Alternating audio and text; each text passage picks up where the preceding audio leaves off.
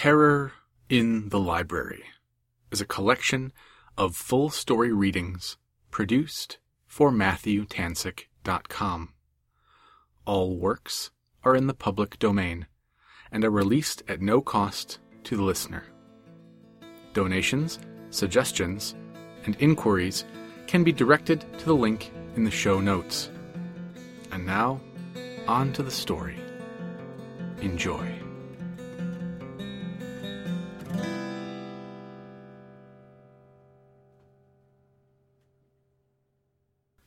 The Abominations of Yondo by Clark Ashton Smith. Read by Matthew Tansik.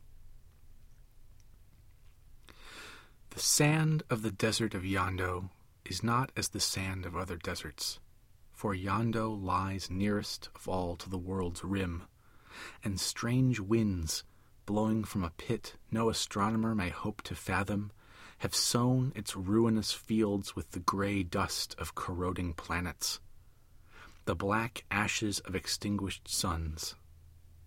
The dark, orb-like mountains which rise from its wrinkled and pitted plain are not all its own, for some are fallen asteroids half buried in that abysmal sand. Things have crept in from nether space, whose incursion is forbid by the gods of all proper and well-ordered lands. But there are no such gods in Yondo, where live the hoary genii of stars abolished and decrepit demons left homeless by the destruction of antiquated hells. It was noon of a vernal day when I came forth from that interminable cactus forest, in which the inquisitors of Ong had left me, and saw at my feet the gray beginnings of Yondo. I repeat, it was noon of a vernal day, but in that fantastic wood I had found no token or memory of a spring, and the swollen, fulvous, dying, and half-rotten growths through which I had pushed my way were like no other cacti, but bore shapes of abomination scarcely to be described. The very air was heavy with stagnant odors of decay, and leprous lichens mottled the black soil and russet vegetation with increasing frequency. Pale green vipers lifted their heads from prostrate cactus bowls and watched me with eyes of bright ochre that had no lids or pupils. These things had disquieted me for hours past, and I did not like the monstrous fungi, with hueless stems and nodding heads of poisonous mauve, which grew from the sodden lips of fetid tarns, and the sinister ripples, spreading and fading on the yellow water at my approach, were not reassuring to one whose nerves were still taut from the unmentionable tortures. Then, when even the blotched and sickly cacti became more sparse and stunted, and rills of ashen sand crept in among them, I began to suspect how great was the hatred for my heresy, and aroused in the priests of Ong, and to guess the ultimate malignancy of their vengeance. I will not detail the indiscretions which had left me, a careless stranger from far-off lands, into the power of those dreadful magicians and mysteriarchs who serve the lion-headed Ong. These indiscretions, and the particulars of my arrest, are painful to remember. And least of all do I like to remember the racks of dragon gut strewn with powdered adamant, on which men are stretched naked, or that unlit room with 6-inch windows near the sill, where bloated corpse-worms crawl in by hundreds from a neighboring catacomb. Sufficient to say that after expending the resources of their frightful fantasy, my inquisitors had borne me blindfolded on camelback for incomputable hours to leave me at morning twilight in that sinister forest. I was free, they told me, to go whither I would, and in token of the clemency of Ong they gave me a loaf of coarse bread and a leathern bottle of rank water by my way of provision. It was at noon of the same day that I had come to the desert of Yondo. So far, I had not thought of turning back. For all the horror of those rotting cacti, or the evil things that dwelt among them. Now I paused, knowing the indomitable legend of that land to which I had come, for Yondo is a place where few have ventured wittingly and of their own accord. Fewer still have returned, babbling of unknown horrors and strange treasure, and the lifelong palsy which shakes their withered limbs, together with the mad gleam in their staring eyes beneath whitened brows and lashes, is not an incentive for others to follow. So it was that I hesitated on the verge of those ashen sands, and I felt the tremor of a new fear in my wretched vitals. It was so dreadful to go on, and dreadful to go back, for I felt sure that the priests had made provision against the latter contingency. So, after a little, I went forward, singing at each step in loathly softness, and followed by certain long-legged insects that I had met among the cacti. These insects were the color of a week old corpse, and were as large as tarantulas. But when I turned and trod upon the foremost, a mephitic stench arose that was more nauseous even than their color, so for the nonce I ignored them as much as possible. Indeed, such things were minor horrors in my predicament. Before me, under a hue sun of sickly scarlet, Yondo reached interminable as the land of hashish dream against the black heavens. Far off, on the uttermost rim, were those orb-like mountains for which I have been told. But in between were awful blanks of gray desolation, and low, treeless hills, like the backs of half-buried monsters. Struggling on, I saw great pits where meteors had sunk from sight, and diverse-colored jewels that I could not name glared or glistened from the dust. There were fallen cypresses that rotted by crumbling mausoleums, on whose lichen-blotted marble fat chameleons crept with royal pearls in their mouths. Hidden by the low ridges were cities of which no stela remained unbroken, immense and immemorial cities lapsing shard by shard, atom by atom, to feed infinities of desolation. I dragged my torture-weakened limbs over vast rubbish heaps that had once been mighty temples, and fallen gods frowned in rotting pessamite or leered in riven porphyry at my feet. Over all was an evil silence, broken only by the satanic laughter of hyenas and the rustling of adders in thickets of dead thorn or antique gardens given to the perishing nettle and fumitory.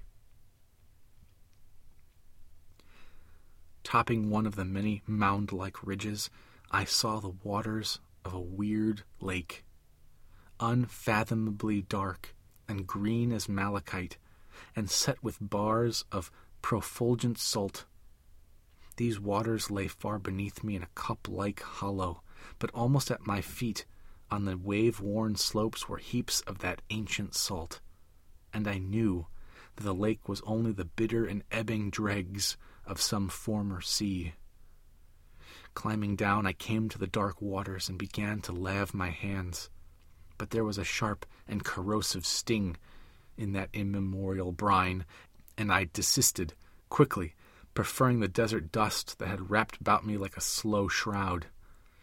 Here I decided to rest for a little, and hunger forced me to consume part of the meager and mocking fare which I had been provided by the priests. It was my intention to push on if my strength would allow, and reach the lands that lie to the north of Yondo.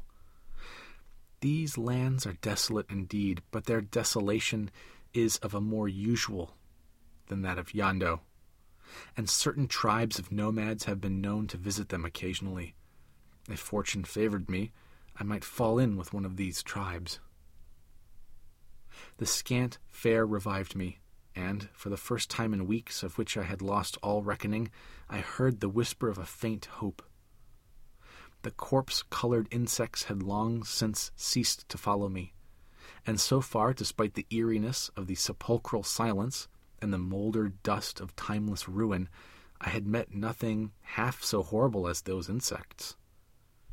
I began to think that the terrors of Yando were somewhat exaggerated. It was then that I heard a diabolic chuckle on the hillside above me. The sound began with a sharp abruptness that startled me beyond all reason, and continued endlessly, never varying its single note. Like the mirth of an idiotic demon, I turned, and I saw a mouth of a dark cave fanged with green stalactites, which I had not perceived before. The sound appeared to come from within this cave. With a fearful intentness, I stared at the black opening. The chuckle grew louder, and for a while I could see nothing. At least I caught a whitish glimmer in the darkness. Then, with all the rapidity of nightmare, a monstrous thing emerged.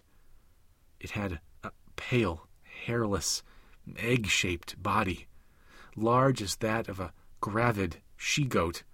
This body was mounted on 9 long, wavering legs with many flanges, like the legs of some enormous spider. The creature ran past me to the water's edge, and I saw that there were no eyes in its oddly sloping face, but 2 knife-like ears rose high above its head, and a thin, wrinkled snout hung down across its mouth, whose flabby lips parted in that eternal chuckle, revealed rows of bat's teeth. It drank acidly of the bitter lake, then, with thirst satisfied, it turned and seemed to sense my presence, for the wrinkled snout rose and pointed towards me, sniffing audibly. Whether the creature would have fled or whether it meant to attack me, I do not know, for I could not bear the sight no longer, and ran with trembling limbs amid the massive boulders and great bars of salt along the lake shore. Utterly breathless, I stopped at last, and saw that I was not pursued. I sat down, still trembling in the shadow of a boulder. But I was to find little respite, for now began the second of those bizarre adventures, which forced me to believe all the mad legends I had heard. More startling even than that diabolic chuckle was the scream that rose at my very elbow from the salt-compounded sand, the scream of a woman possessed by some atrocious agony, or helpless in the grip of devils. Turning, I beheld a veritable Venus, naked in a white perfection that could fear no scrutiny, but immersed to her navel in the sand. Her terror-widened eyes implored me, and her lotus hands reached out with beseeching gesture. I sprang to her side and touched a marble statue, whose carven lids were drooped in some enigmatic dream of dead cycles, and whose hands were buried with the lost loveliness of hips and thighs. Again I fled, shaken with a new fear, and again I heard the scream of a woman's agony, but this time I did not turn to see the imploring eyes and hands. Up the long slope to the north of that accursed lake, stumbling over boulders of basanite and ledges that were sharp with verdigris-covered metals, floundering in pits of salt on terraces wrought by the receding tide in ancient aeons, I fled, as a man flees from dream to baleful dream, of some cacodemoniacal night. And whiles there was a cold whisper in my ear which did not come from the wind of my flight, and looking back as I reached one of the upper terraces, I perceived a singular shadow that ran pace by pace with my own. This shadow was not the shadow of man, nor ape, nor any known beast. The head was too grotesquely elongated, the squat body too gibbous, and I was unable to determine whether the shadow possessed 5 legs, or whether what appeared to be the 5th was merely a tail. Terror lent me new strength, and I had reached the hilltop when I dared to look back again. But still the fantastic shadow kept pace by pace with mine, and now I caught a curious and utterly sickening odor, foul as the odor of bats who have hung in a charnel house amid the mold of corruption. I ran for leagues, while the red sun slanted above the asteroidal mountains to the west, and the weird shadow lengthened with mine, but kept always at the same distance behind me. An hour before sunset, I came to a circle of small pillars that rose miraculously unbroken amidst the ruins that were like a vast pile of potsherds. As I passed among these pillars, I heard a whimper, like the whimper of some fierce animal between rage and fear, and saw that the shadow had not followed me within the circle. I had stopped and waited, conjecturing at once that I had found a sanctuary my unwelcome familiar would not dare to enter. And in this, the action of the shadow confirmed me. The thing hesitated, then ran about the circle of columns, pausing often between them, and whimpering all the while. At last went away and disappeared in the desert toward the setting sun. For a full half-hour, I did not dare to move. Then, the imminence of night, with all its probabilities of fresh terror, urged me to push on as far as I could get to the north. For I was now in the very heart of Yondo, where demons or phantoms might dwell who would not respect the sanctuary of the unbroken columns. Now, as I toiled on, the sunlight altered strangely, for the red orb nearing the mounded horizon sank and smoldered in a belt of miasmal haze, where floating dust from all the shattered fanes and necropoli of Yondo was mixed with evil vapors, coiling skyward from black, enormous gulfs lying beyond the uttermost rim of the world. In that light, the entire waste, the rounded mountains, the serpentine hills, the lost cities, were drenched with phantasmal and darkening scarlet. Then, out of the north, where shadows mustered, there came a curious figure. A tall man, fully caparisoned in chainmail, or rather what I assumed to be a man. As the figure approached me, clanking dismally at each step on the sharded ground, I saw that its armor was of brass mottled with verdigris, and a casque of the same metal, furnished with coiling horns and a serret comb, rose high above its head. I say its head, for the sunset was darkening, and I could not see clearly at any distance. But when the apparition came abreast, I perceived that there was no face beneath the brows of this bizarre helmet, whose empty edges were outlined for a moment against the smoldering light. Then the figure passed on, still clanking dismally, and vanished. But on its heels, ere the sunset faded, there came a second apparition, striding with incredible strides and halting when it loomed almost upon me in the red twilight. The monstrous mummy of some ancient king, still crowned with untarnished gold, but turning to my gaze a visage that more than time or the worm had wasted.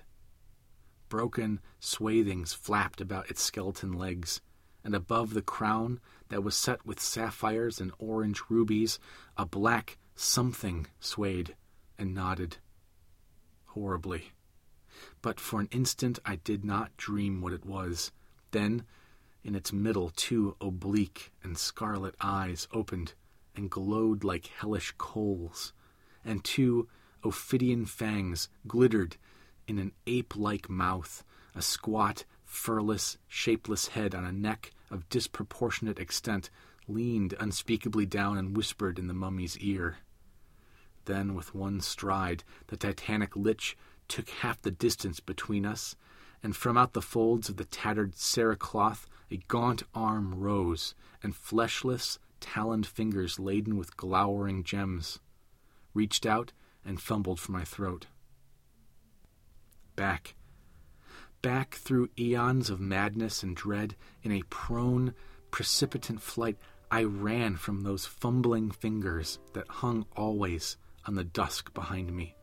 Back forever, unthinking, unhesitating, to all the abominations I had left, back in the thickening twilight toward the nameless and sharded ruins, the haunted lake, the forest of evil cacti, and the cruel and cynical inquisitors of Ong who waited my return.